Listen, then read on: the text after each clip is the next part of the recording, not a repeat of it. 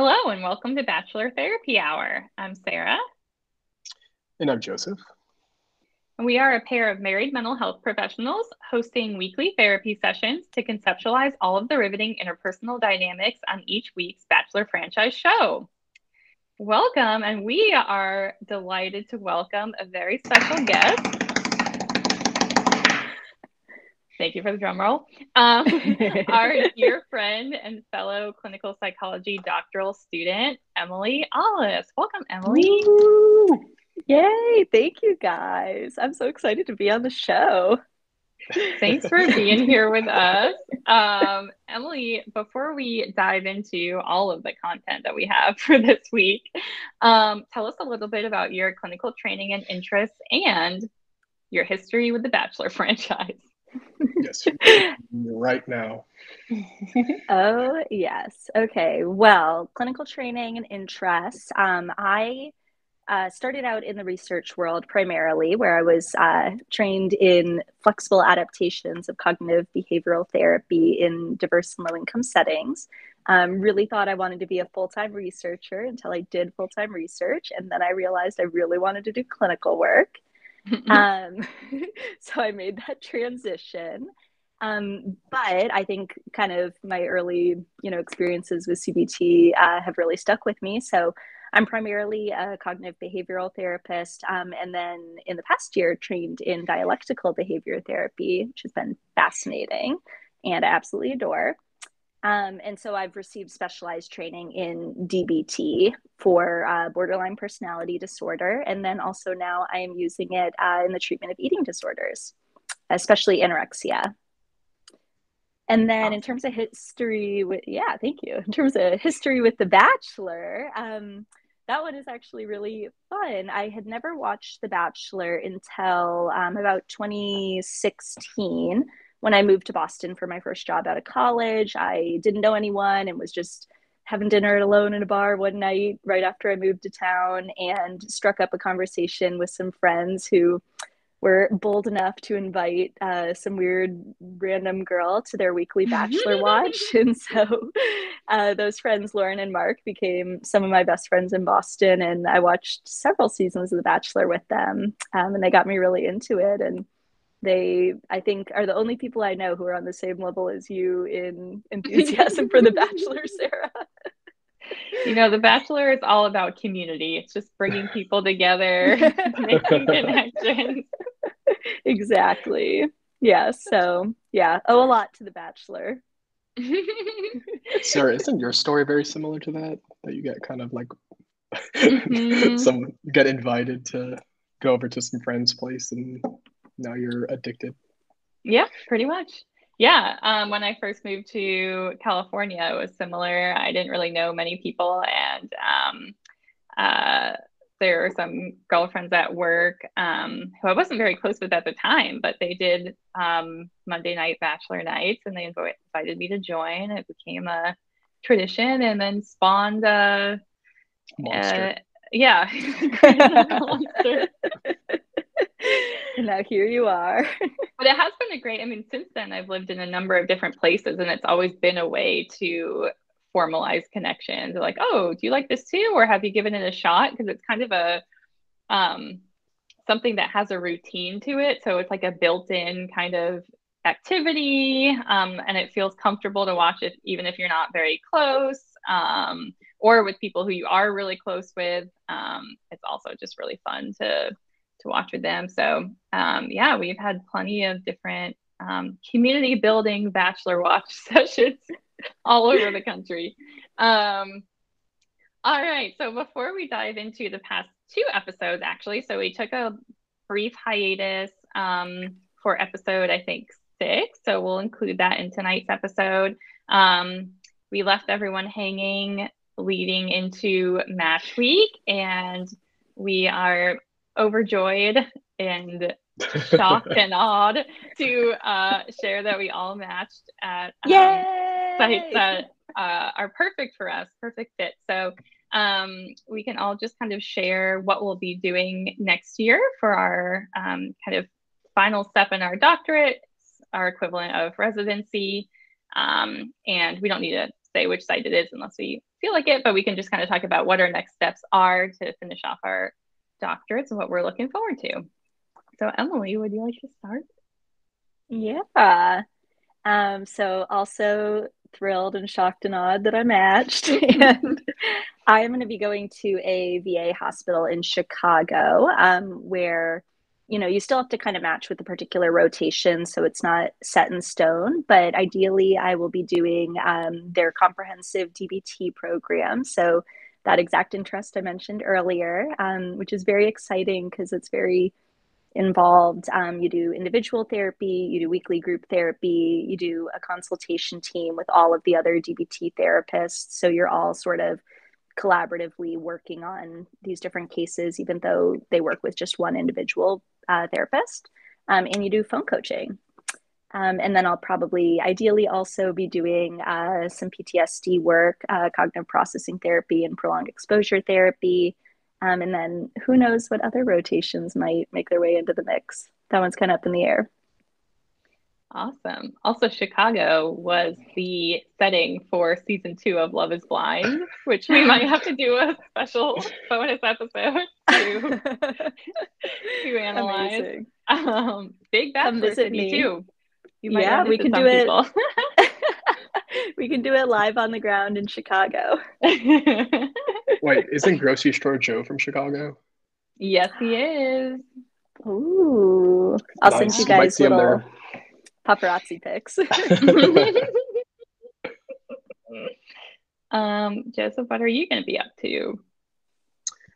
So I matched at a community mental health agency that serves central Indiana, some of the kind of rural areas outside, and I'll be doing just about everything there, I think. So get experience with clients with a variety of problems and diagnoses, and be doing individual therapy, group therapy, assessment work. So I'll be kind of doing it all as community mental health agencies do. Well, our community is very lucky to have you. And like Emily, I'll actually be at a VA medical center as well. And my primary rotations are serious mental illness and recovery. So using metacognitive therapy for individuals experiencing psychosis and schizophrenia spectrum disorders, among some other serious mental illnesses. And then also just general outpatient mental health care. And I'm also hoping to do a minor rotation in trauma recovery and another one, TBD. I have a couple of choices that I can't decide on yet. So I'm very excited to continue kind of down a specialization track in psychosis and SMI. Yeah. So we'll report back in about a year and a half or so and see how things went. hopefully we're just as chipper as we are now. Yeah, we'll see. We will see. Yes. All the excitement's at an all-time high right now. Yes. So you might have to go back and listen to this podcast episode when days aren't going so well. Yeah. Remember how optimistic we were? Yes, exactly. Okay, I'll stop interrupting. Okay, so when we left off 2 episodes ago, Shanae and Genevieve were embarking upon a 2-on-1 at Niagara Falls. And I think we predicted that Shanae would not be coming back from that date. And the reign of terror under Shanae did, in fact, get swept into the sea. It was about time. Yeah, it feels like it's been a breath of fresh air to have Shanae out of the picture. But of course, when one villain exits, another emerges. So we have plenty of to talk about. Was anyone surprised by how that 2-on-1 played out? I would say I wasn't surprised. I think the only thing that was surprising was how Shanae, said all that stuff about Genevieve and then Clayton actually believed her for a second there, and then had to kind of confirm what she was saying was true or not. So that was a little Mhm. kind of out of left field for me. But other than that, the result was Yeah. still the same. Joseph, I have an important question for you. Are you an actor?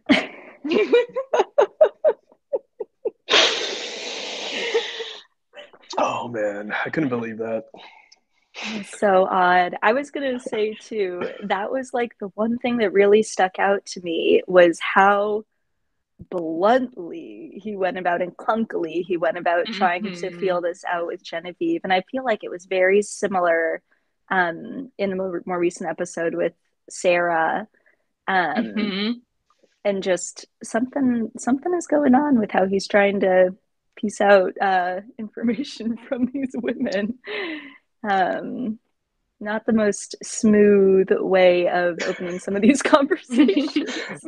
Emily, I really like I guess what we call it, an adverb of clunkily. I think that really describes Clayton very well. Just kind of clunks Yes. around and tries to figure things out, you know. Yeah. I think the one thing I can never stop thinking of whenever he talks is the cops from Parks and Rec.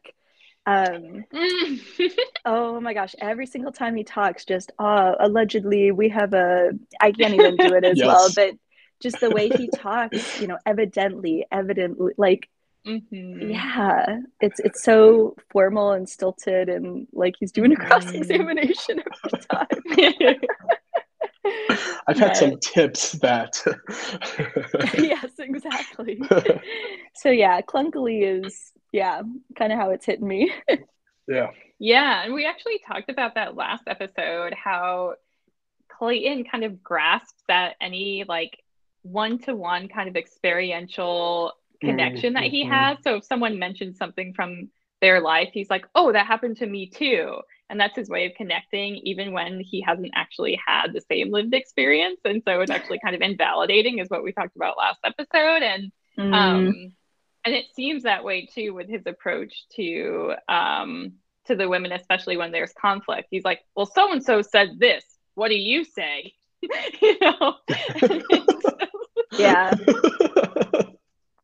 yeah, And it's like there's no nuance. He doesn't like take a beat to kind of think about see, right. how the see, context or like the environment or any of the like different motivations people might have. He just kind of follows whatever the person that said to him most recently, tries to like work with that in the moment, and then kind of just makes a bigger mess of it. Or his other coping mechanism is just walking away. Like whenever there's conflict, Hmm. he'll just get up and leave. yeah, Yeah, yeah. I just need a minute to step away and think about this. See, I think Clayton kind of lacks a healthy skepticism. You know, he just kind Hmm. of takes everything face value, and it's like, That's a good way of Yeah, putting there's it. some things you should maybe be a little skeptical there. Mm-hmm. right. Well, especially as the show goes on, and presumably some of these relationships are like growing and deepening. I could see that being more of a thing week one or week two when you have barely met all Yeah, these women, you don't know exactly. anyone, but Yeah. um, if you've spent some time with somebody and you've gotten to know them and, are envisioning a future with them and all these things, I imagine there'd be if somebody comes and says something really negative about them, about someone you care about, some dose of like, well, that doesn't sound like the person I've been getting to know. Exactly. Exactly. Yeah. That's, I think, what was so frustrating about this with Shanae and Genevieve is him still taking at face value everything Shanae had said, despite Yep, yep. all of, his experiences with Shanae. And it's like, yeah, he doesn't take into account anyone's character or what he knows about him or any of even his own personal experiences with those people. It's very strange. Mm-hmm. Yeah.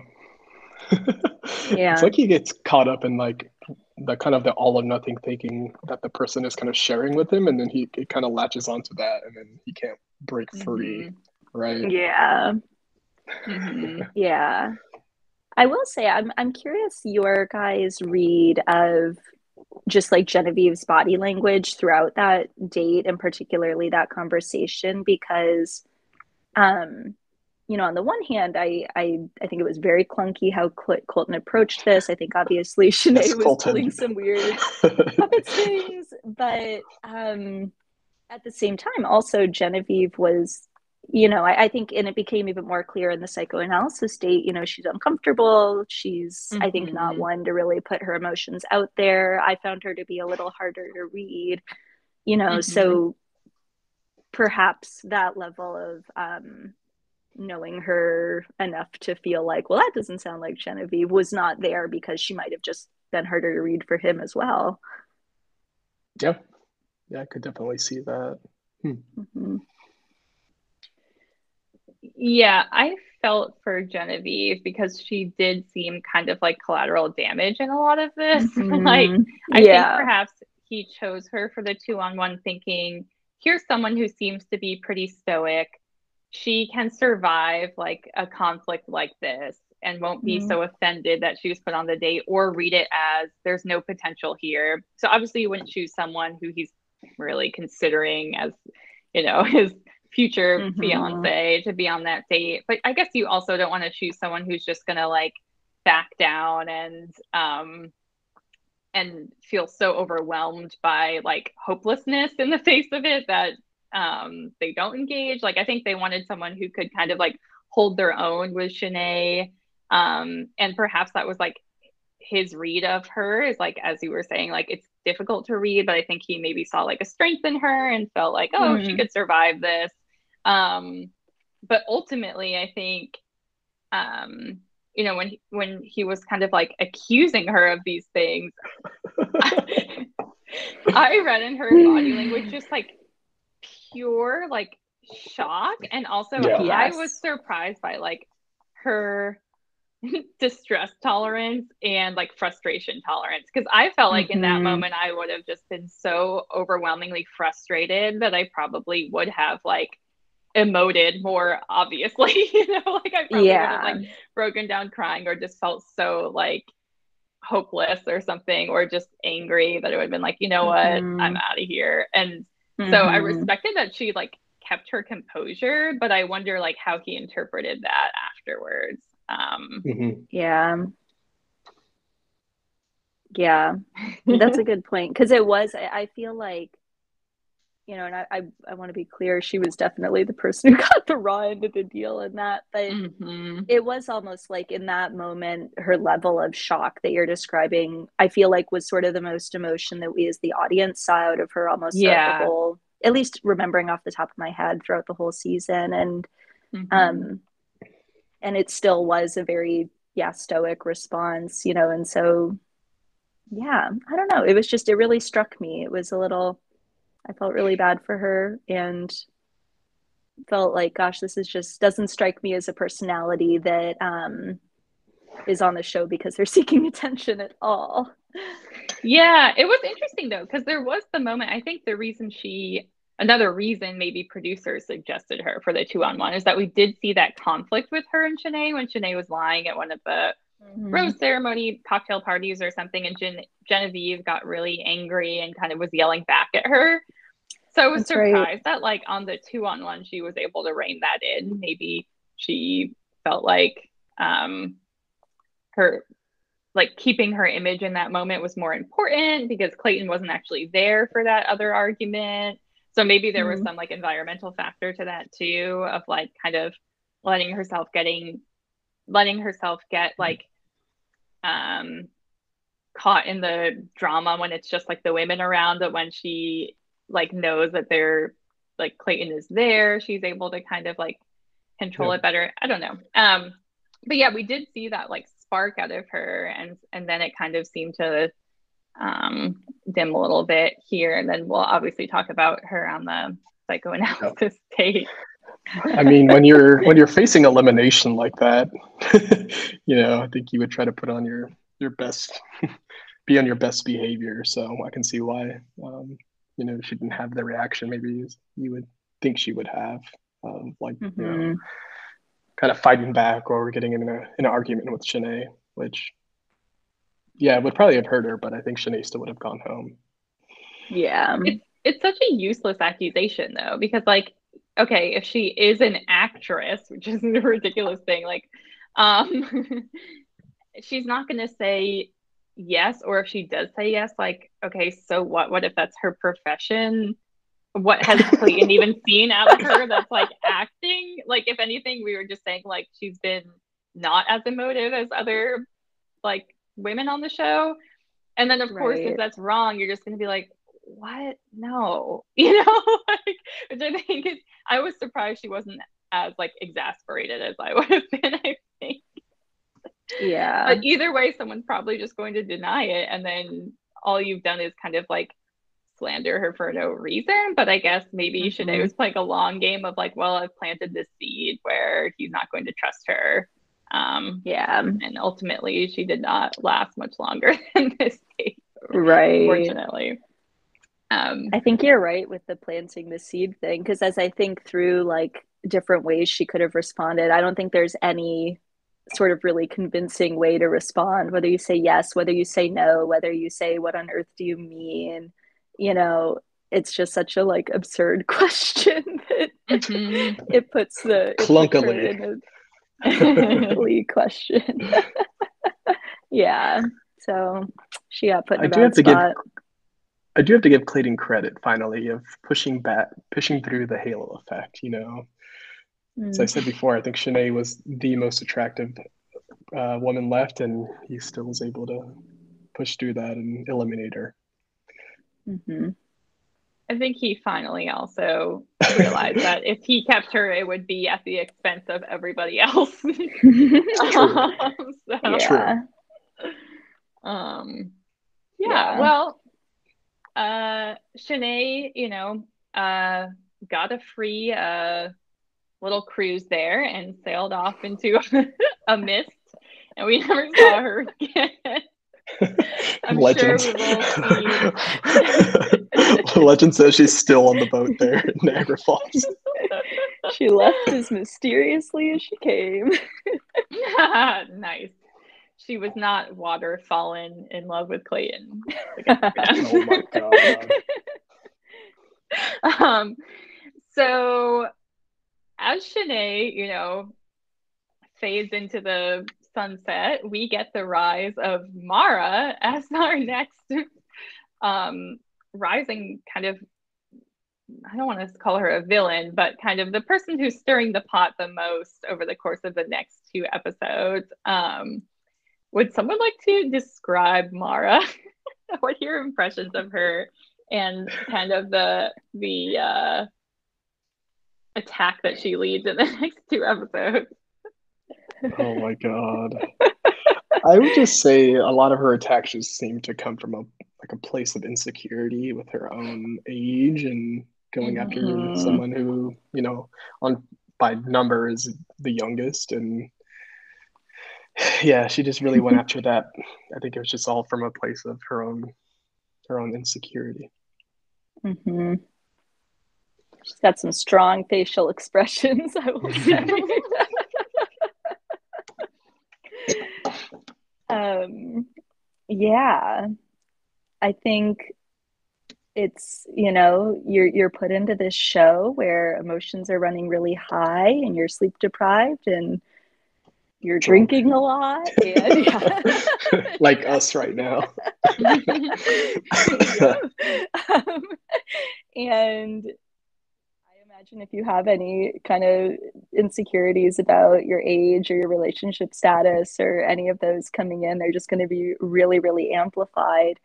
Then, let Mhm. alone, I imagine, I guess I haven't really thought about it as hard until sort of now, like that it would feel really odd to be dating someone, who not only is dating a lot of other women at the same time, but is dating much younger women, which brings out that Mm-hmm. insecurity in another way.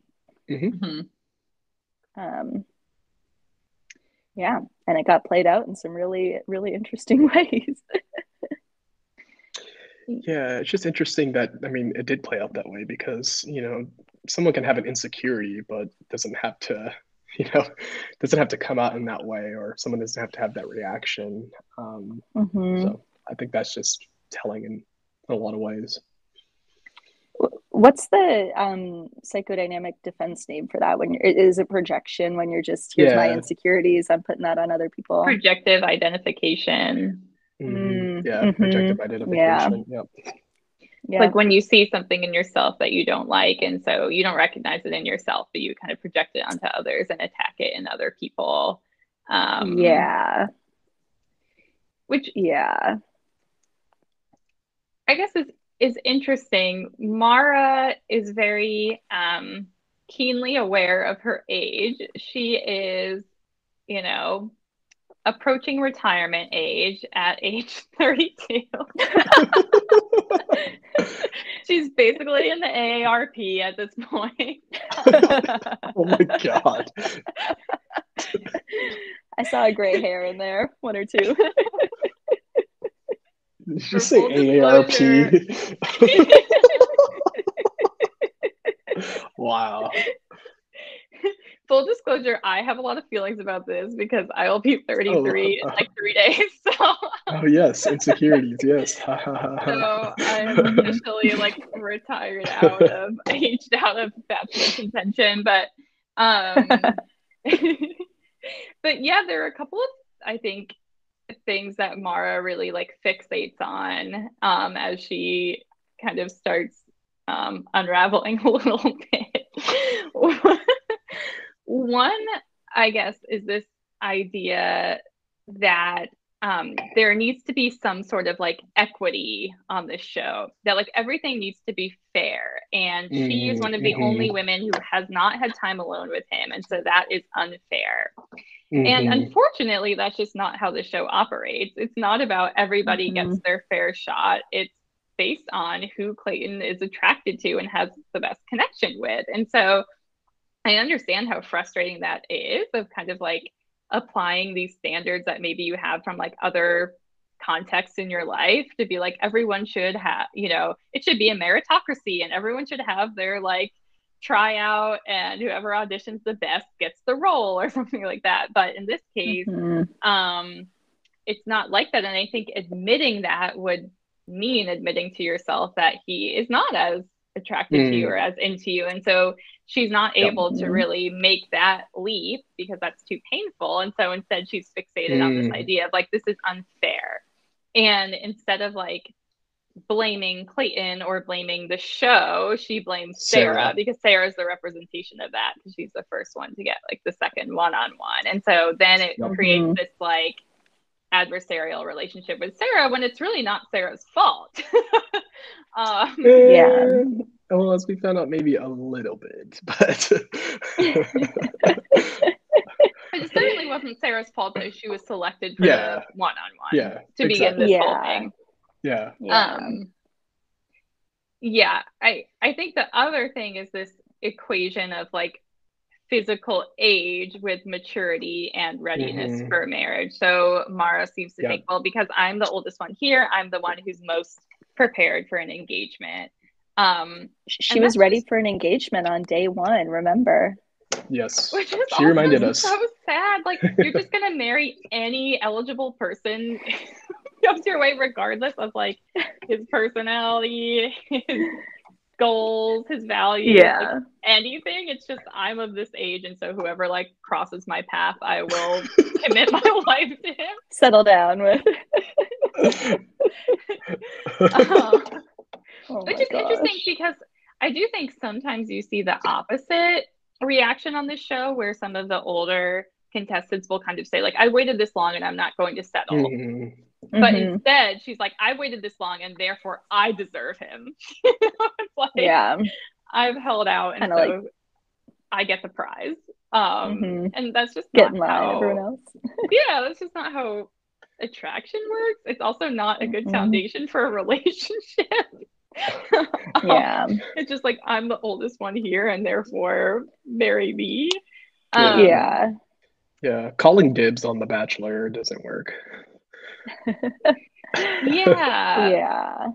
think also I definitely want to hear your thoughts on this this kind of conflation of age with maturity, readiness, and as Mara calls it, being wifey material. So she says the wifey part just really stuck with me because I Oh found my that so gosh. grating. That to me seemed really Yes. immature. Like even that phrasing just seemed very much like a kid playing dress up to me of like, I'm gonna be a wifey. Mm-hmm. But Yeah. yeah, I'm curious what your thoughts are on that. I found it really grating as well. And I agree. It read to me as immature. I think the other piece that contributed to me, like, I don't know, just viewing her as maybe not as mature as she's trying to paint herself to be was just like the level of engagement in kind of the drama with the other women versus Right. like Mm-hmm. I think the thing that tends to read the most mature to me on the show, if anybody reads as particularly mature, is when folks are really more focused on like, all right, I'm here to figure out this relationship or not, and are able to kind of stay out of the drama, you know, Yeah, right, right. They're able to like right. compartmentalize a bit. Mhm. Yeah, which on the one hand, maybe we don't see that much because it doesn't make for as good TV, the folks that are just kind of staying in their lane. But yeah, the fact that, she's spending so much time upset about like not getting time with him and then chooses to use her time to talk about other women versus just using that time for quality Mm-hmm. time. It Mm-hmm. felt to me like, where's the kind of ordering of priorities? Sort of what you're saying is not matching up with what you're doing. Exactly. Yeah. Yeah. She was like Mhm. doing everything that made her look like actually not serious about having a Mm-hmm. marriage at the end of it, which is Yeah. great. It was all words and no action, it seemed like. Yeah, and it was interesting as we were saying that. I just remembered we never actually talked about this, but there was some foreshadowing to this conflict a couple episodes ago on that roast group date where we saw Oh this, yeah. yeah, this bizarre conflict between Mara and Sarah, which I remember watching it and being like, wait, so what's going on between these two? I Yeah. thought I everyone came else was kind yeah. of okay with each other, but Mara essentially was calling um, Sarah kind of naive and immature, and Sarah was calling Mara like old and desperate, and Yeah. it was just very unflattering, I think, to both of them, and spoke to Oof. both kind of like people who are too kind of consumed by their comparing their relationships to the relationships that other women have with Clayton, or are getting kind of sucked into this like very competitive type of nature of like tit for tat who gets more time, and if I get more time that means you get less time, rather than, as you said, just having quality time for your relationship. um Hmm. it seemed Yeah. like they pitted themselves as being like in competition with each other. Yep. Yeah. Which, as an aside, I know that was a few episodes ago, but I could not stand that date. The setup of that date made me so upset and so angry, and just like thinking about being in that position if I were on the show. Oh my gosh, I don't know. I think it's so icky and mean spirited, and just like we can't even pretend that it's funny to just try to set women up to tear each other down and then be like, oh my gosh, they're so funny. Like, yay, I love a woman with a sense of humor. And it's like, no, that's not funny. This is I just mean mean, spirited. some of the roast towards Clayton were pretty funny. The ones towards Clayton sometimes were, but the ones towards the other women, I Yeah. think, were just mean spirited. And it was just so Hmm. obvious that it's just propelling like Yeah. bad blood between all of the contestants on the show. Oh, it Mm-hmm. made me so angry. I couldn't like sit back just kind of viewing it as the TV show. I was like really getting upset about it. Yeah, well, that actually leads to another kind of point of contention between Mara and Sarah. So this all comes to a head at a cocktail party. And I just have to share, this had me screaming laughing when Mara said, it would behoove you. It just made me laugh so hard. I remember I screamed. I thought it was so funny because you could tell Mara thought she was being like, like so intellectual or something. Can And it was, confirm she Mm. did scream. it was funny to me. Um, so Mara basically tells Sarah that she's getting sloppy by being confident in her connection with Clayton and that she should revert to having a quiet confidence. And Joseph, I want to address something that you said while we were watching it, which reminded me from Emily what you were saying about pitting the women against each other. In reaction to this, Joseph said, I think a lot of times women are more kind of misogynistic toward each other than sometimes men are overtly. Yep. Overtly. Yeah. That women have kind of like internalized a lot of these beliefs of like what is appropriate, feminine behavior. What is modesty. And like are more overt about some of those ideas. So yeah, Joseph, what are your thoughts on that, having watched that interaction? I mean, I think, that's spot on. She was just kind of telling her to like, quiet down and, be kind of submissive and dainty and, just kind of had a lot of a kind of misogynistic kind of tone to it, pretty much. I think even the full phrase was like, go back to a cute, quiet confidence. And that word cute felt really, really condescending to me. Yeah. That too. Yeah. Yeah. Yeah. Yeah. I found it very, very condescending. The tone of it was, condescending is the best word. Very patronizing as well. Almost like pedantic, as in like, I'm older, let me teach you something about how to, successfully date, which again is ironic given that Mara's the one who really has no connection with Clayton. And this is all coming out of coming from a place of envy, it seems like. And as Emily, as you said, I don't think that like Mara, I don't know that this is like the best representation of her, because I think the environment like pulls this from you, that it makes you really insecure, it amplifies all of your insecurities, it, makes you doubt yourself, it pits you against other people. And so like obviously this is not Mara in her most flattering light. But this moment I thought was really difficult to watch. And so I think my reaction was just like uncomfortable, like I can't believe I'm seeing this unfold. And then I think what was so interesting about it was like, I thought, again, Sarah handled it pretty well, all things considered. And I expected the other women to be like, Sarah didn't start this. In fact, Mara kept saying that, like, she said that she didn't actually tell Clayton about anyone, but she did explicitly name Sarah and other women. We saw her do that, so she was lying about that. And then the other women were like, yeah, we see where Mara's coming from, or like, so that was super interesting to me to like watch that play out, and they all kind of sided with her. So I wonder if there is something about Sarah and that confidence that like pulls so much insecurity from the other women, that's like really unnerving to them in some way. And they did tell Clayton when he started asking them, they were saying like, oh, we all almost gave up because she was so, assured of your connection. So yeah, I'm curious of what your reactions were to the other women's reactions to this conflict too, because that really surprised me. Yeah. I felt really like, just in the way that it was presented by the show, it felt very out of left field to me.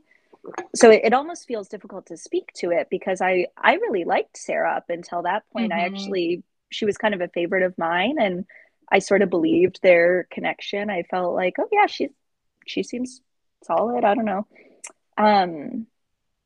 So I think because there was sort of enough women having that reaction, I sort of was inclined to be like, oh, there must be something going on behind the scenes that we're not seeing.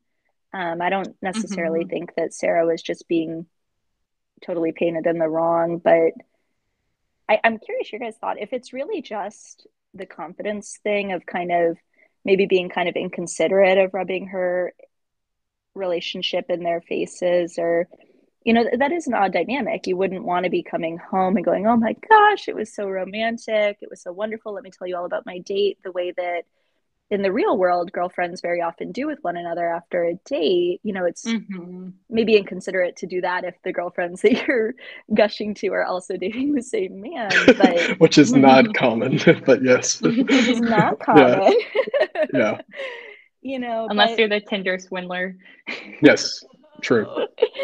um but I don't know. There's part of me that's like beyond that being inconsiderate. I don't take issue with being like confident in your relationship necessarily. Yeah, Yeah. it, Yeah, I'm really glad you brought that up because I, watching this, felt like Sarah was put in an impossible position. Because if you're confident in your relationship and you share, I feel like we have a great bond, our dates are going really well, etc., then you're attacked for being overconfident and inconsiderate. But if you play it cool, then you're attacked for not taking it seriously enough, not being ready for an Mm-hmm. engagement. Oh, this Mm-hmm. person isn't really here for marriage, etc. So if The you right express reasons. any hesitation, you're attacked for that. But if you express any confidence, you're also attacked for that. So I Yeah. actually believe Sarah when it's she was because saying it's that got to be she a cute, quiet confidence. That's why you have Mm-hmm. to do it just right. You know. Mm-hmm. well, You it's have such to an use your cutest impossible voice when you talk about it. right. It's just like such an impossible position to be in, Yeah. and such a delicate balance between, especially I think with Mara bringing up the age concern so often.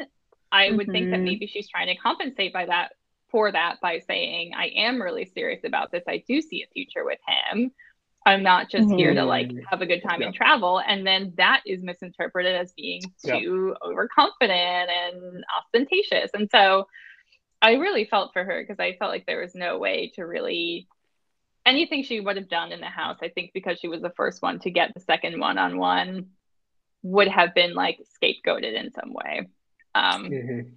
Yeah. but then we can talk about how later perhaps she does Yeah. kind of like play into this victim role a little bit too Mm-hmm. much, where it becomes like Yeah. disingenuous at some point. Um, Yeah. I find it interesting that the women kind of perceive it as like Sarah attempting to like knock down their own confidence in their own, in their relationship. So I wonder yeah. like how much truth that there is to that. Obviously, we'll never know, but that was just an interesting Mm-hmm. interpretation for me because Mm-hmm. I can't recall. It sounded like maybe there was more than one or two people that kind of saw it that way, and I don't Yeah. know. That's interesting that they were kind of perceiving it. A couple of people were perceiving it that way. It's like her trying to, get people to start questioning their own Right. their own status in the situation. Yeah. I think Gabby and Rachel both referenced that in Yeah. the Hmm. psychoanalysis date. Um, It's kind of like in yeah. the sports, you try to get in like the competitor's head, and you know, Mm-hmm. so they won't Yeah. they'll give up pretty much. And women even said that they were like, we wanted to give up. So it's like, Yeah. was she trying to do that, or maybe it's just how it was perceived? Um, Which I don't know, it's it's just interesting. interesting too with that, because that's like such a more malicious and sort of like calculated Yep. interpretation of her behavior than she's just kind of inconsiderate, and she's just, it almost it strikes me as Mm-hmm. more believable if they do view her as like, oh, she's so immature, she's so young, she's, the young immature one on the show. Like the interpretation of like, oh, this is just kind of inconsiderate, and she's just sort of Yeah. love struck walking around the house. Oh, Clayton, Clayton, that almost Yep. strikes me as more consistent with the immature Mm-hmm. interpretation of her Yep. than this very like calculated, cold, she's trying to get in our heads and tear us down Yeah. interpretation. Yeah. It's like, was she really that calculated?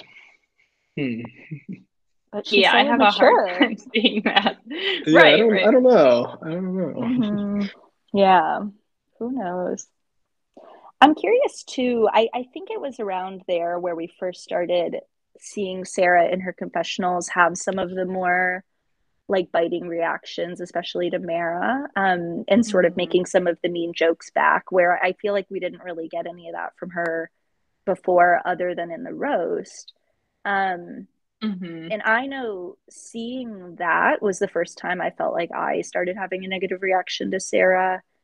And Mhm. I'm curious if you guys had a similar reaction or, Yeah, yeah. I definitely did.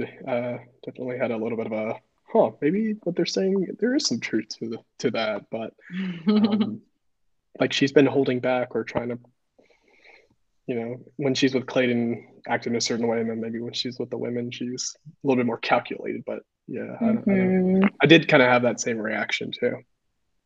Yeah. Yeah. I guess I understood where it was coming from though, because from her perspective, it's like all of these people are attacking her suddenly and for no reason.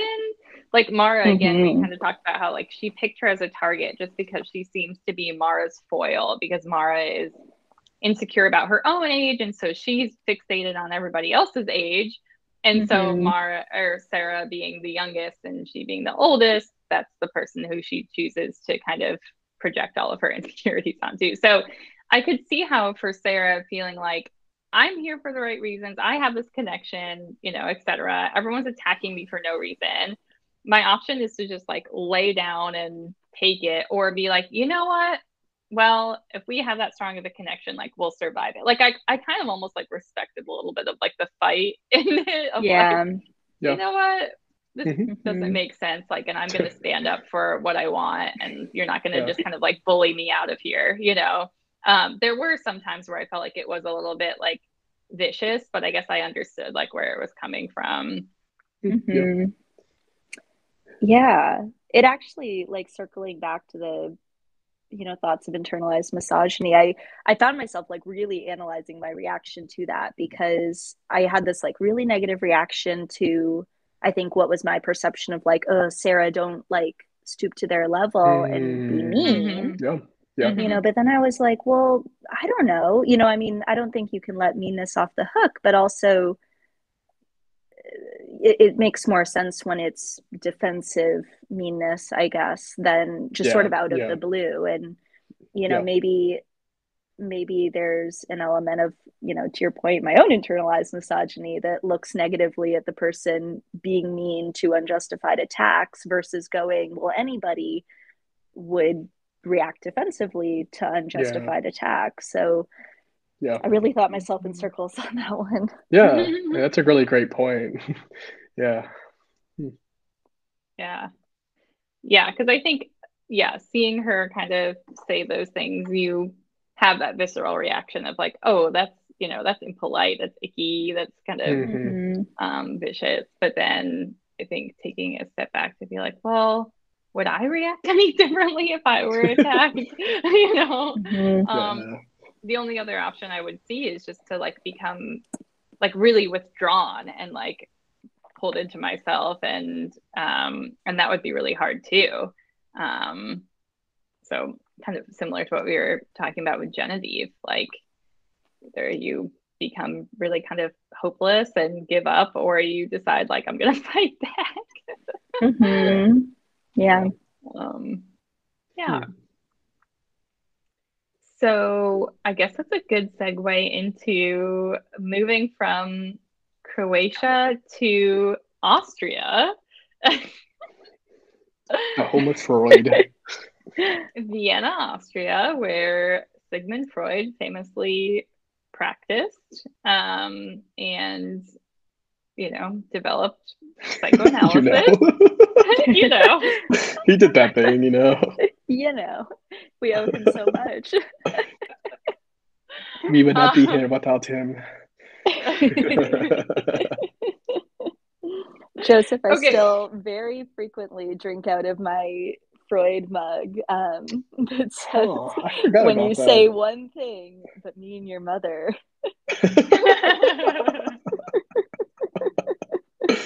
I totally forgot about that mug. It's Glad to great. hear that. I love it. um, okay, so first of all, I just want to open with when you think about psychoanalysis, traditional Freudian psychoanalysis, what comes to mind? Let's just start there.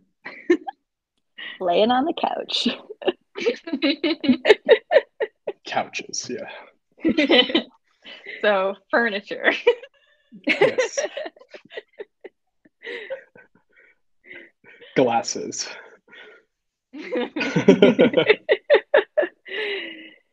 Things like free association and sort of,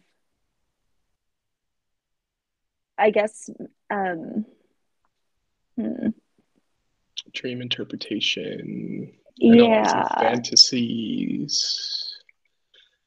Hmm. Maybe the more Therapists like too. interpretive psychology.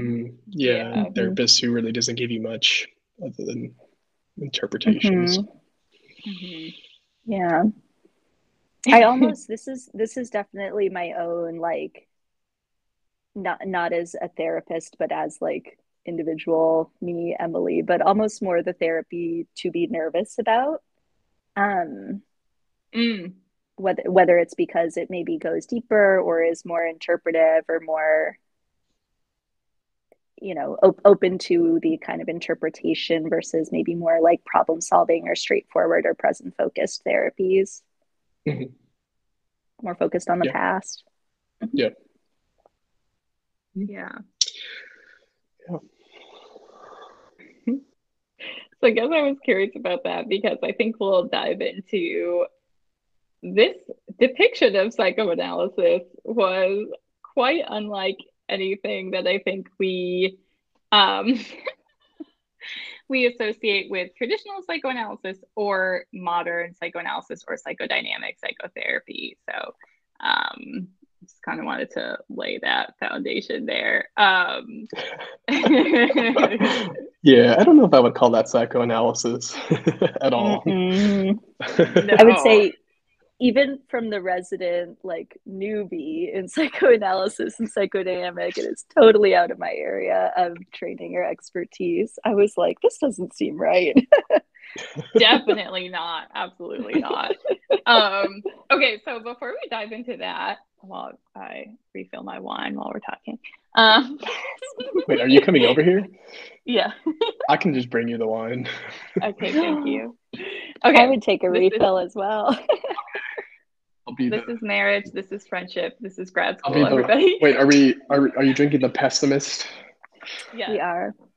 Okay. We're drinking a lovely red wine that Emily provided that's called The Pessimist. If anyone wants a good wine recommendation, that's also somewhat therapy or mental health themed, somewhat depressive in its description. Um, Maybe representative of like Genevieve's mindset at this point. yeah. Um, so I'm curious, uh, Emily and Joseph, when you're back at your station. Yeah. We're doing it live. Yes, here, maybe. There we go. Thank you. Before we even dive into That's good. Thank you so much. psychoanalysis as Saving the day. the purported theoretical orientation that they're displaying, and we'll talk about that obviously. Um, how do you feel about, in general, therapy being depicted on reality TV and kind of the ethics of video recording therapy, regardless of the type of therapy? What are our thoughts on this? Well, I guess I have a strong opinion when it comes to shows like The Bachelor, where, um, because I'm thinking about other shows that they depict therapy. Like one that comes to mind is like Hoarders. Like in, you know, the, some people say that these people are being exploited and using their suffering as entertainment. And I can see that. When it comes to hoarders, I'm thinking like some of these people may have not had the opportunity or the resources to get therapy. So I guess getting therapy, even though it's on camera, maybe outweighs no therapy at all, right?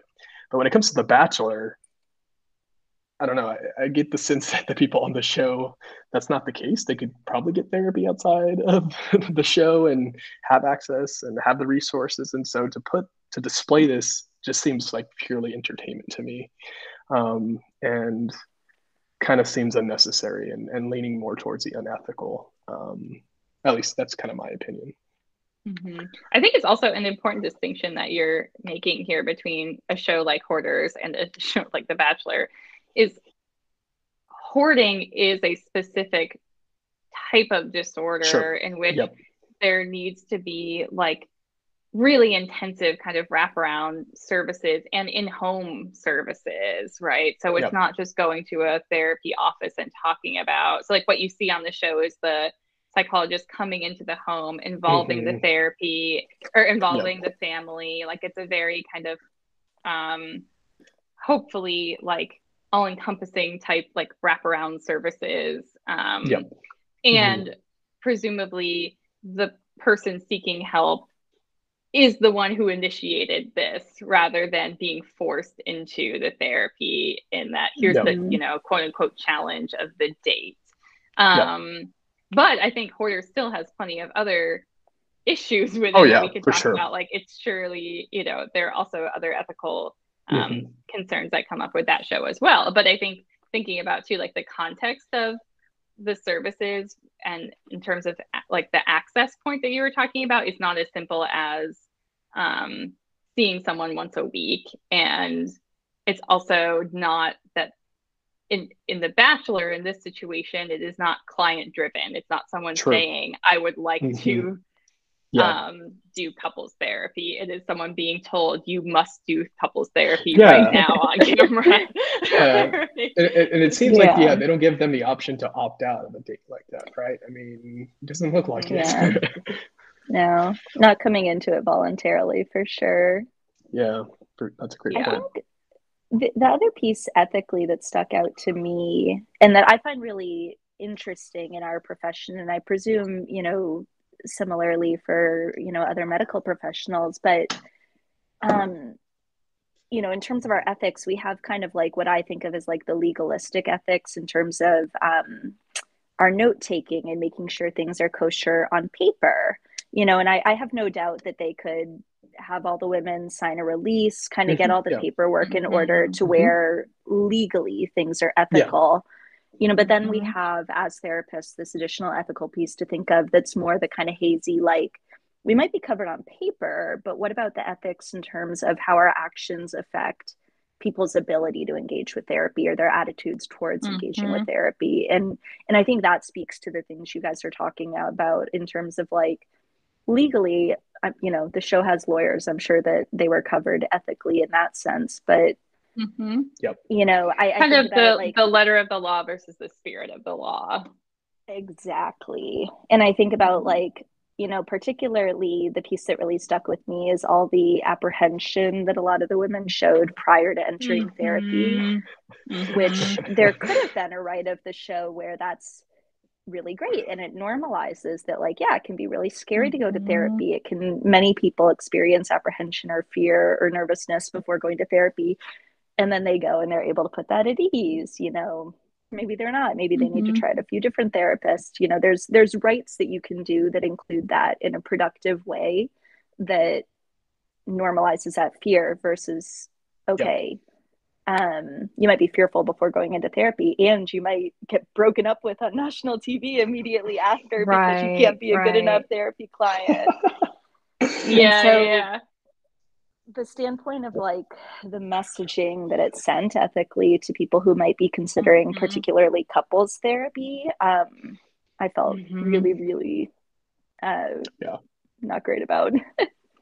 Yeah. Yeah, I think I do want to, for anyone who's listening who's not as familiar with kind of the even the legal end of things, maybe provide a bit of like brief psychoeducation and please like fill in where I'm missing anything. But one of the hallmarks of therapy is confidentiality, right? That's why it's kind of a safe space. It's a safe environment in which to process your thoughts and feelings and your memories and um, your emotions.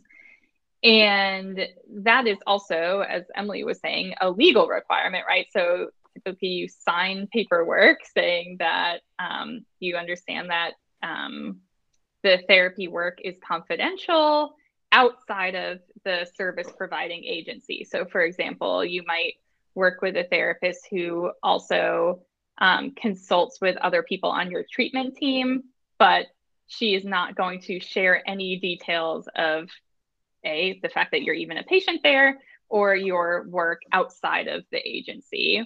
And then, of course, there are a few notable exceptions. One is imminent risk to yourself or others. So that would be active suicidal ideation or homicidal ideation, in which we can break confidentiality for someone's safety. State by state, there are mandated reporting laws. So like in Indiana, we are mandated reporters for elder or child abuse. So you can break confidentiality for that. And then if there's a subpoena from the court for a client's records, and I'm making that distinction because someone's records can also be subpoenaed by a lawyer, but we don't have to comply with that. And that has come up recently in the news. So anyway, I guess just to say there's a legalistic side to this in terms of ensuring that the patient feels comfortable that there is assured confidentiality for them and the records associated with their treatment. But there's also forms such as a release of information, or an ROI as we call it, so that someone can consent for their information to be released to other people with their express written agreement. So for example, someone may want an ROI for their therapist to be able to talk to their partner, or their therapist to be able to talk to a professor and advocate for accommodations on their behalf, or whatever the case may be. But we can never do that without written consent. So all this to say, I think obviously they have the paperwork. I mean, what is the ROI for just like general the world? Just like, basically nothing is confidential. Exactly. Like I'm signing away my confidentiality. But I do think that, as Emily was saying, can lead to some like icky feelings about therapy. Yep. Of like, oh, this is something that can be displayed to other people. It's something that where there is a performative aspect of being good or bad at therapy, which is obviously not true. Yeah, you don't always get dumped after therapy.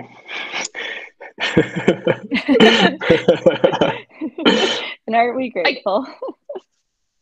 I guess I can think of like two instances, let's think about it, they're still in my brain anymore, of like playing devil's advocate, why video recording therapy in some instances could be beneficial. Not necessarily in the case of this state, because I do think this was ethically gross. But one would be, I think, the stigma piece. So if somebody does consent to, let's say somebody has a reality show about themselves, like something where they are the center of the show rather than being forced into it, like on this date where it's like the date is therapy, you have no choice. But on a show like, we've talked about like Vanderpump Rules or any type of like family show or show Kardashians. Exactly. If that person feels like they want to show that they go to therapy, I do think that can actually be powerful for people to see. Because that can help destigmatize going to therapy, especially if that person is somebody who's well regarded by other people or has a following. That could increase maybe access and decrease stigma for people. And the other thought I had was, obviously confidentiality is a primary ethical obligation and standard that we have, but another one is autonomy. And so I guess if we had a client who said, I want to be on this show and I'd like my therapy to be a part of it, whether or not we think that's a good idea, we could talk about that. I could see an argument for honoring that client's autonomy and saying, this may not play out in the way that they think, but I'm honoring their dignity to make that decision for themselves. I still think I personally probably wouldn't agree to that, because you don't have control over how things are going to be edited and spliced and manipulated in a way that could be more harmful than helpful. So on the therapist end of things, I would be pretty wary of signing away, Mhm. I don't know. What are your thoughts on that? Just to play devil's advocate, I guess those are the only things I can come up with for why it might be okay from time to time. I mean, I definitely see the first piece that you're talking about. I really think that could really be beneficial to a lot of people. Like you said, if this person, it's on their under their own volition, wants to show that they go to therapy, to kind of, and it maybe destigmatizes and puts it out there that therapy is something that's that they're doing and it's good to do. The other one, yeah, I can see that too. But I guess just going back to it in this case, the Bachelor contestants did not have that either of Exactly. those options. So for Mm-hmm. those reasons, yeah, just it's icky. Yeah. The state kind of reminds me of like other dates where there kind of some danger involved, like bungee jumping or jumping out of a helicopter Mhm. or something. It's like it had that flavor to it. It's like you shouldn't have that associated with therapy, you know? Right. Yeah. Yeah. That That shouldn't said, be Yeah. though, something. I think it's interesting.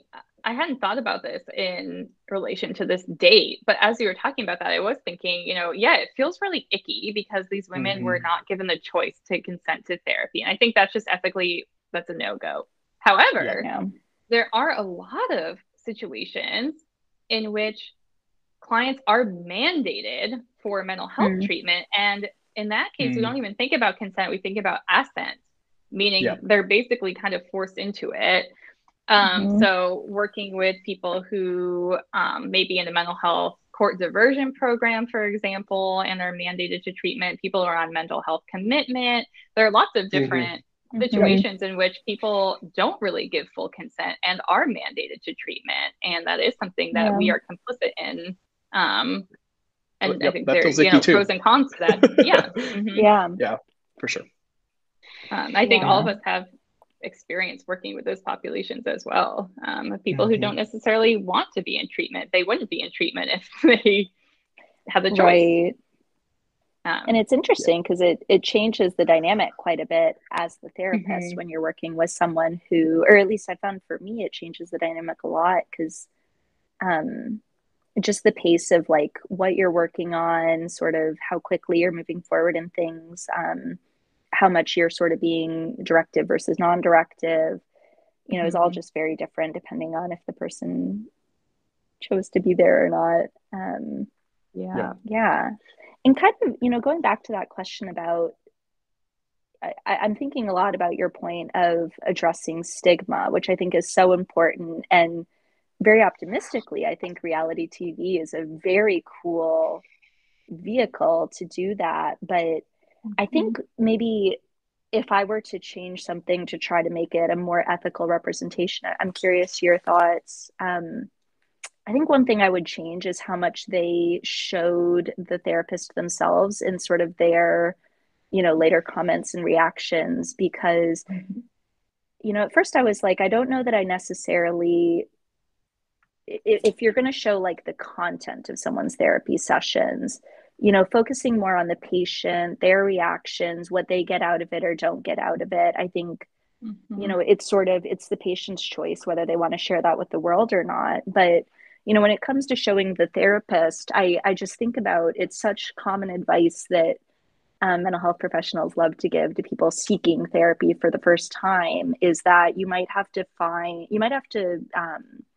see a few different therapists to find the person who has that right fit feel. mhm, And mhm, just because you're seeing somebody who is well trained, well qualified, has had experience with the particular issue you're dealing with, might make them very qualified to be your therapist. But if the relationship fit just isn't there, it's mhm. probably not going to be the best therapy fit.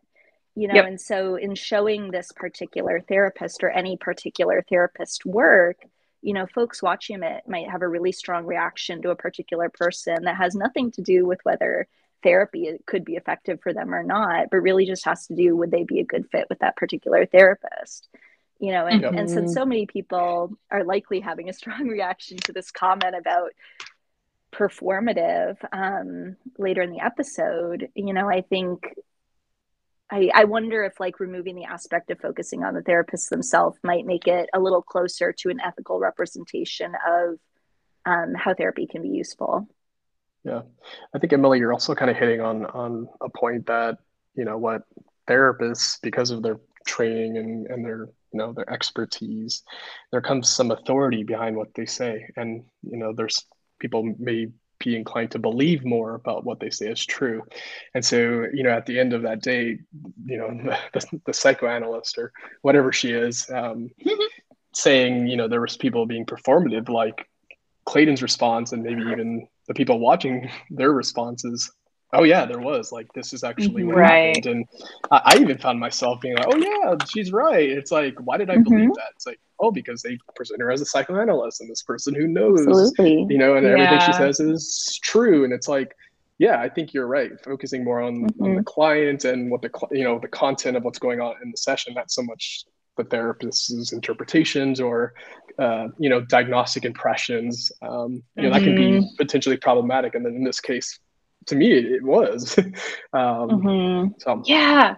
Also, you just hit on something that I think is so important in terms of my reaction to this date, which is psychoanalysis compared to every other form of modern psychotherapy is about long-term exploration and yes, mining of your subconscious, of taking, I mean, meeting 5 times a week potentially for years to fully understand yourself. And the therapist, the psychoanalyst, is not making interpretations in the first session. They don't know you, right? In Mm-hmm. fact, even modern psychodynamic therapists take longer in their intake process. They take longer to try to understand the person before they're kind of providing those interpretations and even creating diagnostic impressions. They're really trying to get a full, really comprehensive understanding of the person before trying to develop a conceptualization of them. And so to see the psychoanalyst make these snap judgments, this person is being performative, for example, it felt so inconsistent with actual psychoanalysis. And I think that's what was really frustrating to see too. It just felt like such a frustrating misrepresentation of what that type of therapy really is. Mm-hmm. So I was curious, like, what your thoughts were on that, because I thought that was really important to kind of point out too, is like her being representative as a psychoanalyst and Colton Clayton and his, various girlfriends being seen as so in analysis, there's the analyst and the Annalise Sands, the person being analyzed. Um, them being the shout out to Annalise Michael Sands. Jones. um, to see that being kind of summarized in these very kind of trite, like um, snappy summaries of people just felt very wrong. And the idea that the analysts would share those Yep. judgments with the other women also felt, again, just even if these women consented to having their therapy, Mm-hmm. you know, filmed, that still feels it still feels ethically even worse to have someone share her impressions with the other Mm-hmm. women and have that be construed as like, and here's my kind of guidance to Clayton on who you should choose as your wife based on having met with each person for probably what, 20 Yeah. minutes or something. Yeah. That really kind of enraged me watching it. Yeah. And that specifically felt to me very, very inconsistent, even from sort of the legalistic end of how ROIs work, with how this would happen in real life. I think Yeah. about Mm-hmm. when I do an ROI with a patient to share information with another medical professional. Mm-hmm. That paperwork is very specific about what is going to be shared. It's not Yep. just Yep. like, oh Yep. yeah, Yep. you Yep. can tell the doctor whatever you want. It's like, okay, Mm-hmm. I'm going to talk to them about this particular issue, and I'm going to share Yes. either session notes or this or that. And so it's not just like you're writing away your whole Yep. life when you share. So there's Mm-hmm. part of me that's like, I mean, I guess, the women would see what's shared on the show once it airs on TV, but to immediately walk out to the waiting room and tell a whole group of people, no Yeah. longer confidential information is just, it's really odd. Yeah. And yeah. Joseph, what were you Yeah, it going was to just say? like, yeah, it was just like everything therapy was not represented well in this. Mm-hmm. Aside from there being a couch and the therapist, therapist kind of role. Oh, the You analyst should know, be behind anyway. It wasn't even the well, proper Freudian whatever. setup. Aside from that, though, just like not respecting autonomy. Like Mm-hmm. Not you know, respecting no con- confidentiality. clients having literally no control of any aspect of the situation, right? Like Emily, you were Yeah. just saying, like even with an ROI, like specific like information they have to give us, you know, Mm-hmm. Mm-hmm. the right to do Yeah. that, and they're just like, well, she was able to share everything she wanted, pretty much. I mean, at the end, Yeah. and really in reality, clients have so much more control and power, and that's a good thing. Yeah. I think I had a really strong reaction so for anyone listening who's a little bit lost, the psychoanalyst met with Clayton and each remaining contestant on this group date for what were construed as couples therapy sessions. And then afterwards, the analyst addressed the group and said, thank you for sharing. Some of you shared your genuine emotions and some of you were being performative. Right. So that's, I think, what we all like really took issue with. But the thing is Mm-hmm. that I think was really frustrating about how therapy was being misconstrued is it's not necessarily so. Of course, we're saying the snap judgment of someone being performative is very difficult to make without having any prior knowledge of this person. You don't have Mm-hmm. any other experience of Yep. what this person's emotions look like to be able to make the leap that this person is being performative. So that on its face is just jumping to conclusions, right? It's just kind of it's short-sighted. It's being kind of snappily judgmental in a way that is very inconsistent with psychoanalysis. Mm-hmm. The other piece, though, I think, is in real therapy with a client with whom you have a strong therapeutic relationship and you have a rapport, sometimes in the course of that actual therapy, you might make a process comment like, I feel like you're trying to impress me right now. And I wonder what that's about. Like sometimes we do kind of notice, like maybe the way that someone's emoting and what they're saying seems like inconsistent in some way based on your knowledge of the person over a long time and also having a strong enough relationship to talk about those Mm-hmm. things in the moment um, and to provide those process observations. So to me, I think, I've had this situation before where we're saying like, I feel as though you're trying to make me feel a certain way. But that would happen within the dyad of the therapeutic relationship of the client and the therapist, Mm-hmm.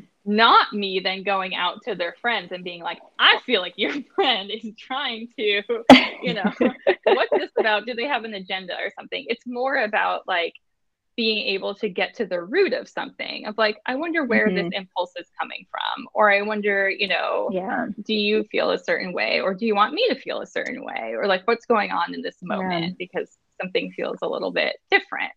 Mm-hmm. Not about then you sharing that observation, not with them in the moment, holding on to it, and then using it as ammunition for other people. That's what felt so gross about it. It was like, Yeah. I think it would have been actually kind of interesting, again, taking away all the consent issues and everything, but to have seen a session in which she gave that observation in the moment and seeing how Mm-hmm. Sarah and Clayton reacted to that. Instead, it just becomes this thing that, like, is this like toxic fuel that creates all of this Yeah. conflict. And it becomes really gross because then it's like Yeah. somebody quote unquote failed at therapy, and that's not what it's about. Mm-hmm. And when somebody is like using impression management, for example, in a session, it's not that they're being bad at therapy. It's just that like something is going on that we should address. Like what is going Yeah. on in this moment between us that is like leading to this Yeah. dynamic. It's not that you're not being good at therapy, right? Yeah. And Yeah. part of the therapy is addressing that. So that was so frustrating to me. I don't know. What were your thoughts? It's like from my interpersonal perspective, that made me like Yeah. want to Yeah, I crawl think out of my skin. things would have felt less icky if she would have addressed it in the room Mhm. instead of like you said, holding on to it and then just kind of throwing it out there to everybody. So I yeah, think, I think it would have been interesting to see that.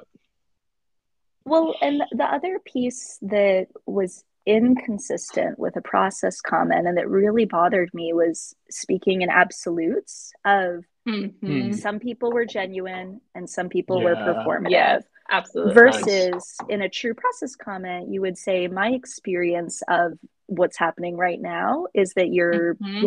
XYZ. Right. In this Um, moment, it feels like this. yeah, which, you know, it doesn't matter how many years we work with a client or how well we get to know them. We cannot dictate their internal lived experiences.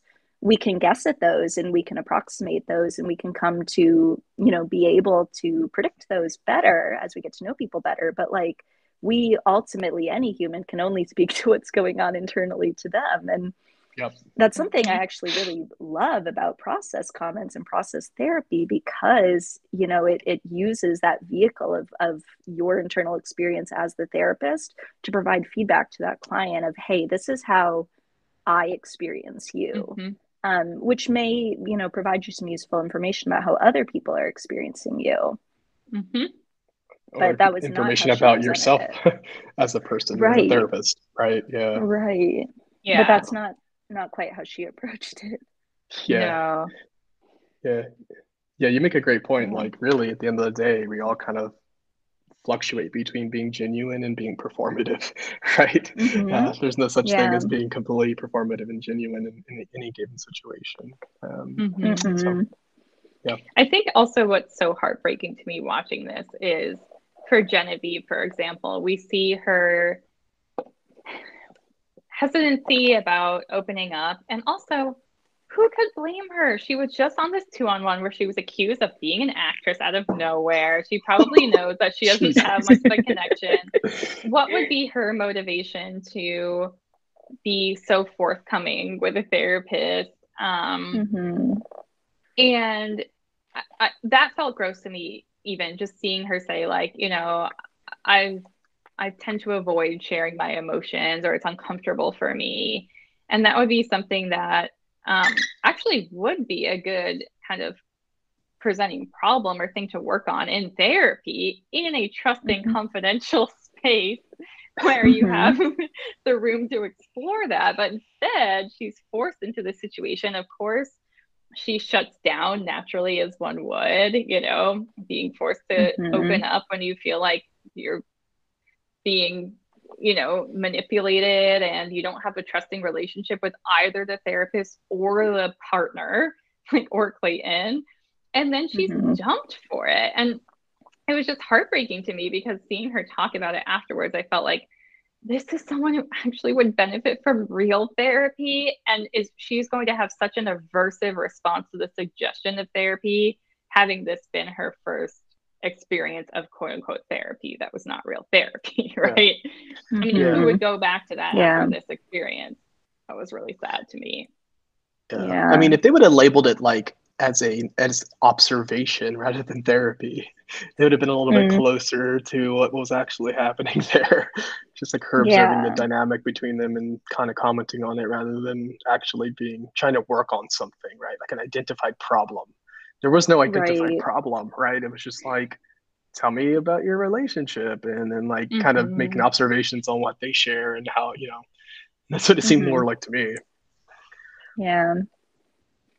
I think, that sort of gets at another something that challenges me about the show is I feel like across many seasons there's been this huge emphasis on prizing vulnerability as like Mm-hmm. the thing Buzzword. that moves you forward. It's a Yeah. buzzword Yeah. now. Oh my gosh, Mm-hmm. it's all about vulnerability. And, especially as therapists, yes, we love vulnerability. That is something that allows us to connect with others. It's something that allows us to be more genuine. Certainly not taking the stance against vulnerability, and yet, um, like vulnerability without any boundaries or without any thoughtfulness or, you know, just sort of intentionality to it is not a good thing. Or being used But against you.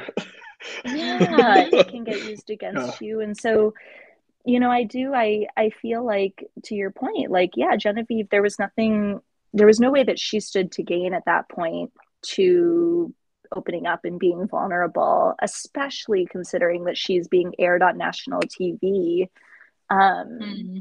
If she were to do so, you know, I think she knew the relationship wasn't going anywhere. And so I almost even take issue with, or not take issue with, I almost even am like, I don't know that I would like pathologize her not opening up at that point, because who would, you know? Or, I felt totally like what she did was completely relatable in what I would have done in that situation. I would have been like, what's the point? You know what? I think open up it was a perfectly normal reaction to me. Absolutely. Yeah. And also, like, to Emily's point, like, vulnerability doesn't come as naturally to every person.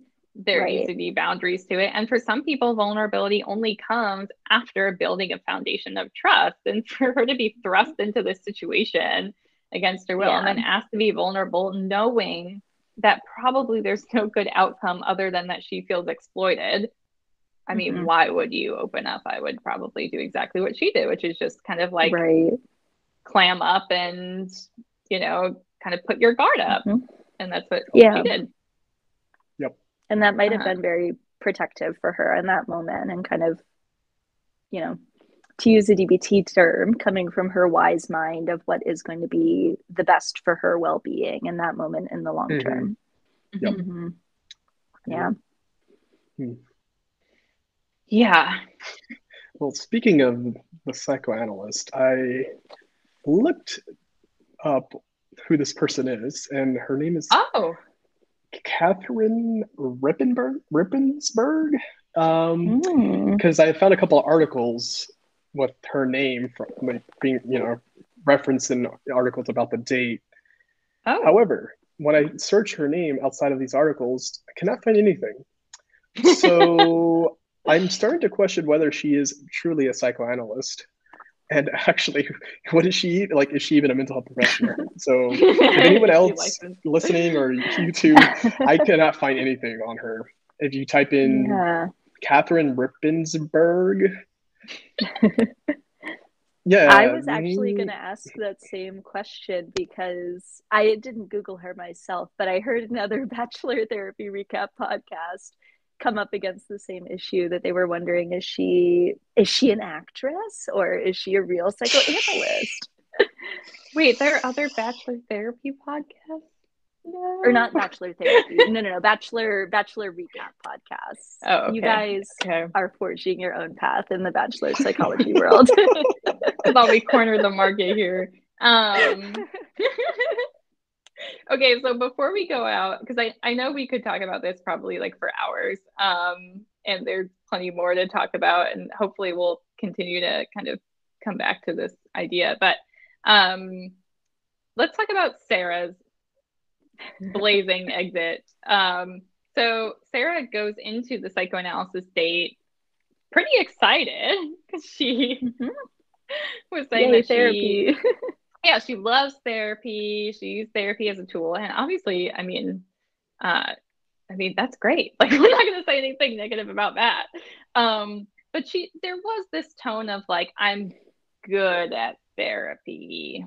And so we can maybe talk about that. She was accused by the psychoanalyst, so we understand, or that's how they interpreted it, as being performative. So the analyst said somebody was being performative. It was interpreted to mean Sarah. And then when Clayton asked the other women about it, they all kind of threw her under the bus. And when he confronted her about it, she made a crying face, but there were no tears that emerged from her eyeballs. Was the psychoanalyst / actor right? And Clayton made his only decisive decision of the season to send her home because he didn't believe her. So reacting to all of that whole arc, because this also struck me I mean, it kind of took me by surprise how kind of like quickly this arc happened where Sarah kind of came out like was a victim and then suddenly was a villain and then suddenly was, escorted out. I felt like it all happened very quickly. Yes. Well, to quickly go back, I found a Reddit thread on The Bachelor, and people are talking about how they all try to find this Catherine Rippensburg, and there's nothing on her too. So I'm starting to really question if she. Ooh. Yeah, someone said I put the closed captions on so I could Google her to see if she's a real psychoanalyst. This closed caption said Catherine Rippensburg. Not sure how accurate it was because I couldn't find anything on her, and I tried really hard. I also tried really hard for 5 minutes. I couldn't find anything. So I'm leaning towards more she's an actor. Wow. Well, that leads to a whole other ethical situation of just like an egregious misrepresentation of the beautiful tradition of psychoanalysis. I feel like or someone representing themselves as the therapist when they're actually not. Oh my gosh. The very Freud would make of this. Yeah, really. Very optimistically, I'm like, maybe this solves all of the ethical issues because if she's not a therapist, she has no ethical code to follow. But they called her a psychoanalyst, which actually you can call yourself a psychoanalyst and not actually. So yeah, maybe yeah. No, maybe. That definitely opens up a can of worms. Maybe okay. Going back to go ahead.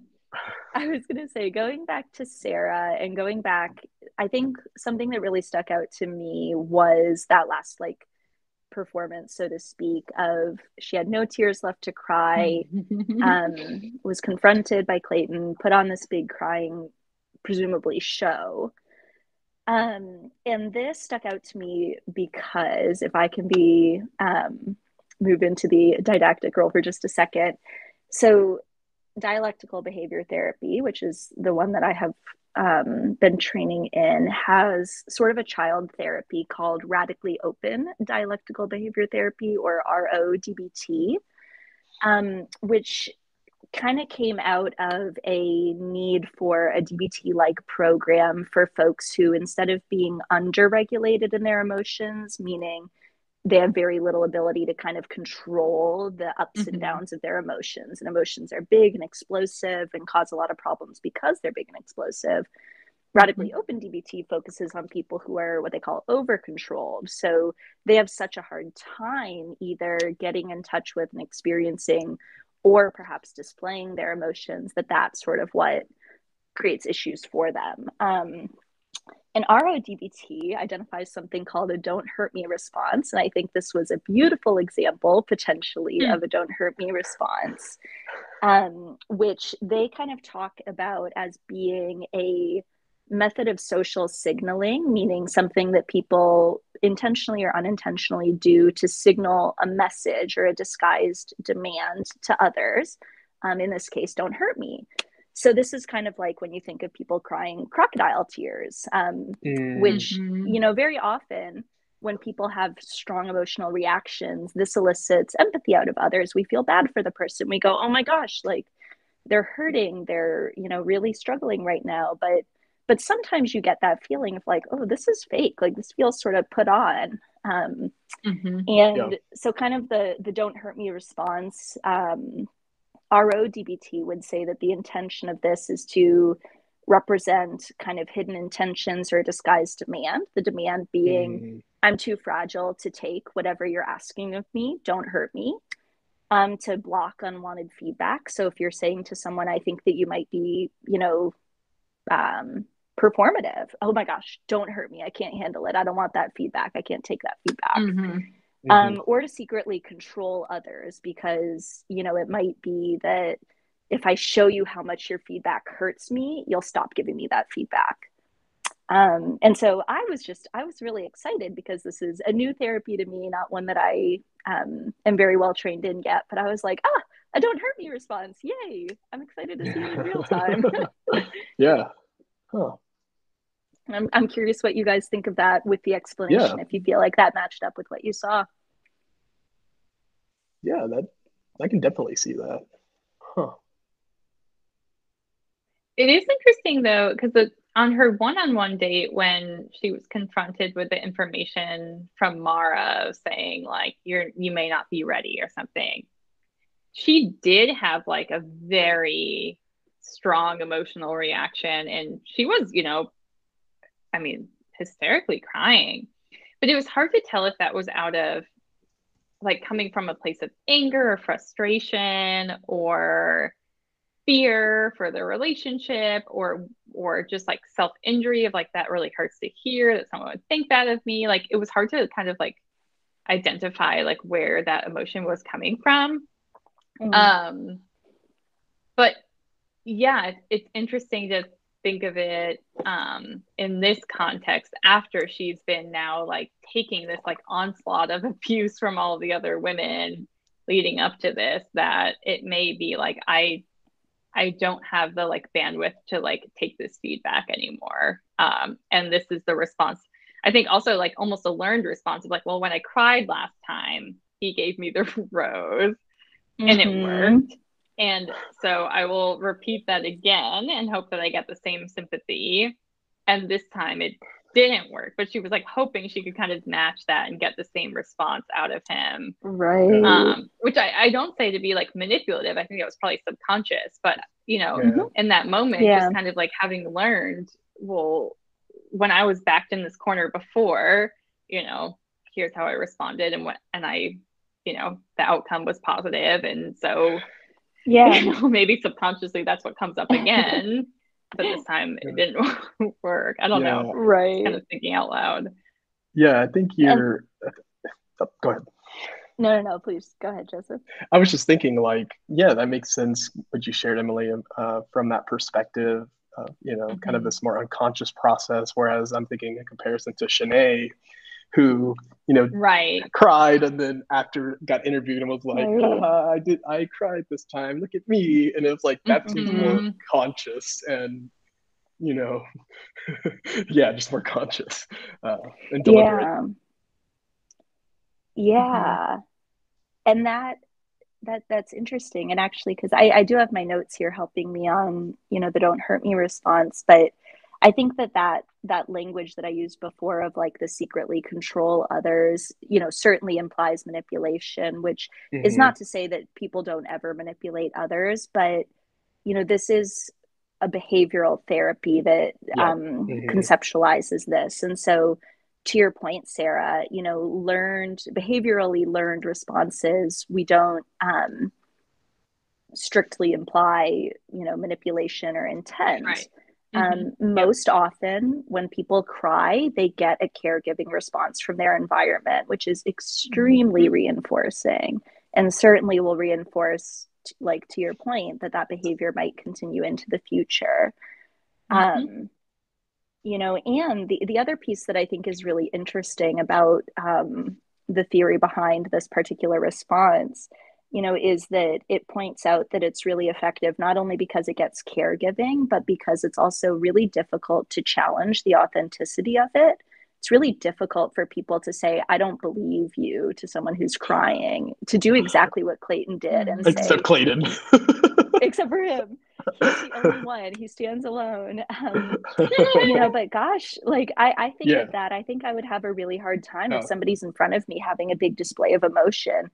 It would be really difficult to just say, I think you're putting this on right Mm-hmm. now. um, And I which wonder is if, another reason it's so effective. yep. yeah, I guess I wonder if Clayton hadn't had this series of experiences with Shanae, if he would have actually given Sarah maybe more grace or empathy in this moment. Because I wonder Mm, Mm, if he's aware of the fact that he was so manipulated by Shanae and that everyone mm, kind of mm, turned against him for that, but now he is a little bit more kind of discerning about, those displays yeah. of right. emotion.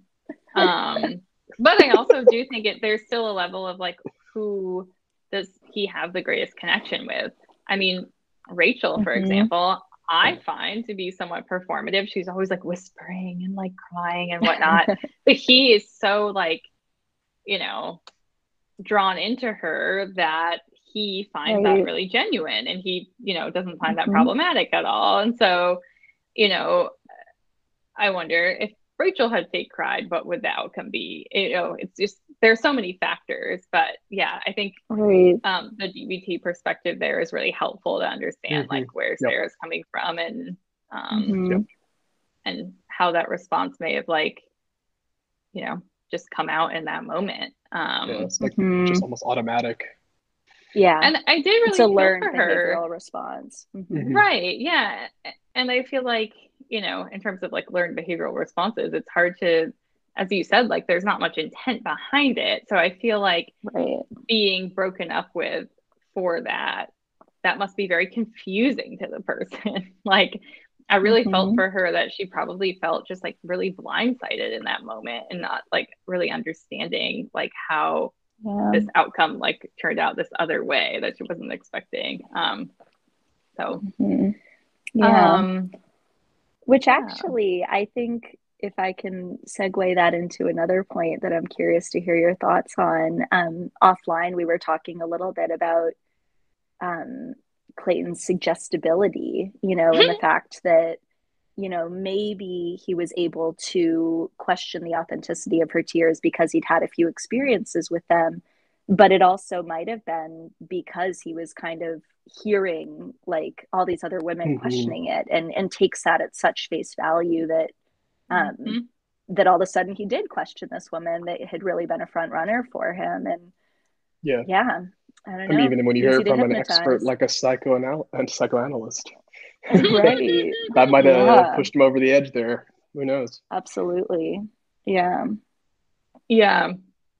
I think that's an interesting point too, Joseph, that you raised about like the power differential, and that's something that we always have to be um conscious of as therapists, that like even in moments when we might not think that we're directive or that we're being directive, clients may come back and say, oh well, you told me to do this so I did it, and you may feel like I never said that. I didn't tell Yeah. you to do that.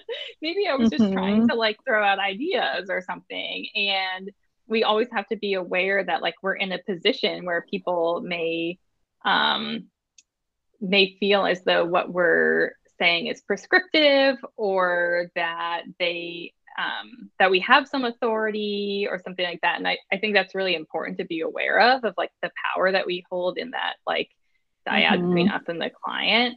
Um, and that's an interesting point. But yeah, I guess going back to like Clayton and all the other women, I do feel like Clayton, as we said before, is kind of clumsily bumbling through this process. And I think if he gets a Clunkily. if he gets a consensus from people that, oh, this person is problematic, I feel like he's just very attuned to whatever is like the latest, uh kind of murmur in his ear, and so he'll follow that. And Hmm. so maybe if he hadn't had that like, if he hadn't been predisposed to like look for that issue with authenticity with Sarah, he may not have seen it. But yeah. Yeah. Mhm. I um remember it really stuck out to me for some reason that I'm pretty sure that in that scene where the analyst was talking to the women and described Sarah as performative, I think he actually referred to her as the doctor. Um, Hmm. I might be wrong, but mm, it kind of caught my ear only mhm, because, in my experience, at least so many of the psychologists we work with, although, have the title of doctor, when speaking with patients say, oh, call me, by my first name or this or mhm, that, and use a more yeah, informal title. I think mhm, because they're trying to get rid of that power differential yeah, as much as is possible. I don't Other than like in professional conferences or professional settings, I think many therapists choose not to go by doctor. Um, mhm, and so it kind of, I thought it was interesting that he actually specifically chose to refer to her as that. Yeah. mhm. Well, speaking of that, in my 5 minute research in the articles that I found, she she is described as Dr. Catherine Rippenberg. So they also call it Oh. doctor. So I'm not sure if they're just basing it on what he said in the show, because there is no evidence that this person exists. So, but yes. definitely a lot of power comes with that title. Mm-hmm. Yeah. All right. Well, I know we've been talking for quite a while. Let's just chime in really quickly on what are our predictions for the rest of the season. I, for one, was pretty blindsided by Teddy going home before her hometowns. I thought she would be in the top four or so. So we Mm-hmm. have left Gabby, Serene, Rachel, and Susie. What are our thoughts?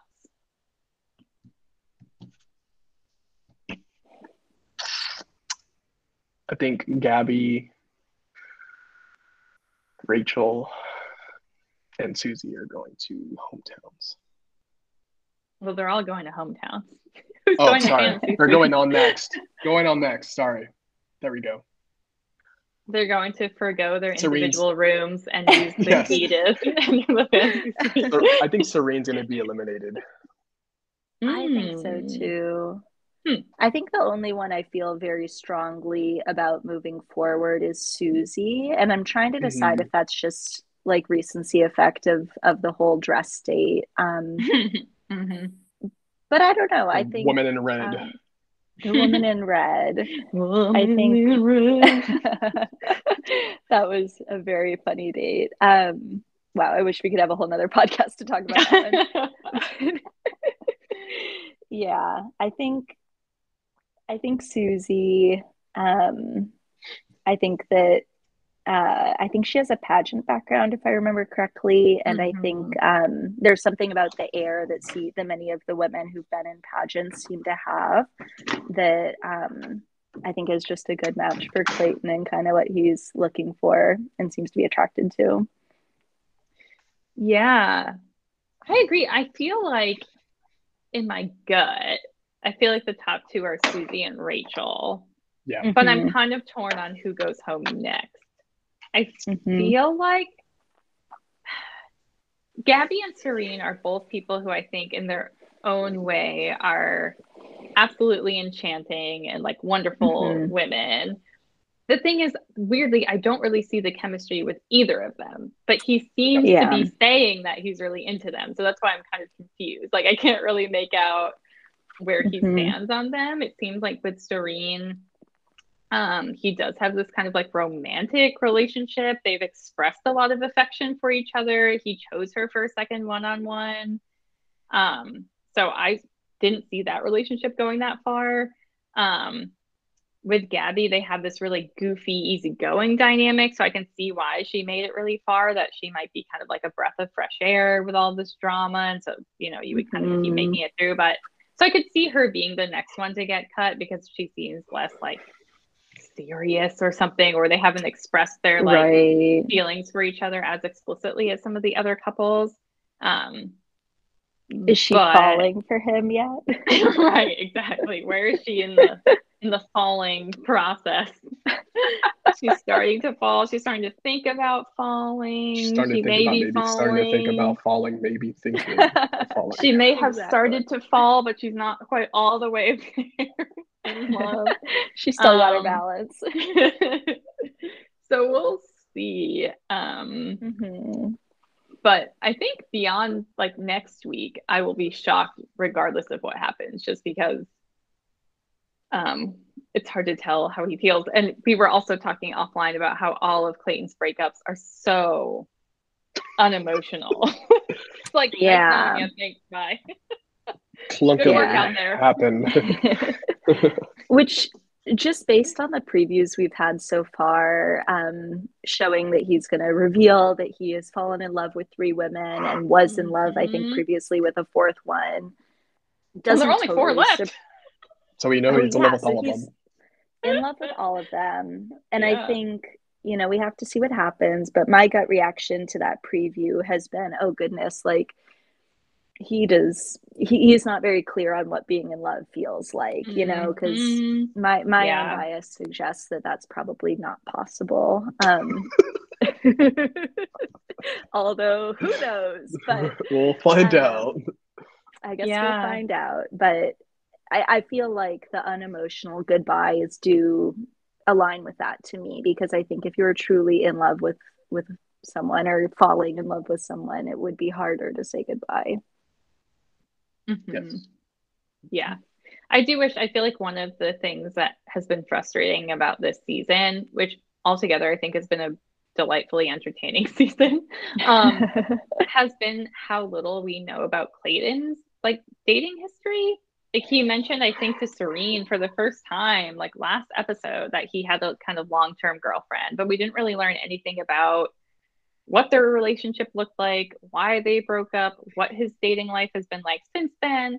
All of these things that I feel like on the one-on-ones we expect the women to share. Oh, I've never been in love, or I have been in love, or I was with someone for this many years and we grew apart for this Mm-hmm. reason, or whatever. I feel like Clayton is this weird blank slate because he's told us nothing about like what Wait, his relationship is to relationships is. So it's very confusing.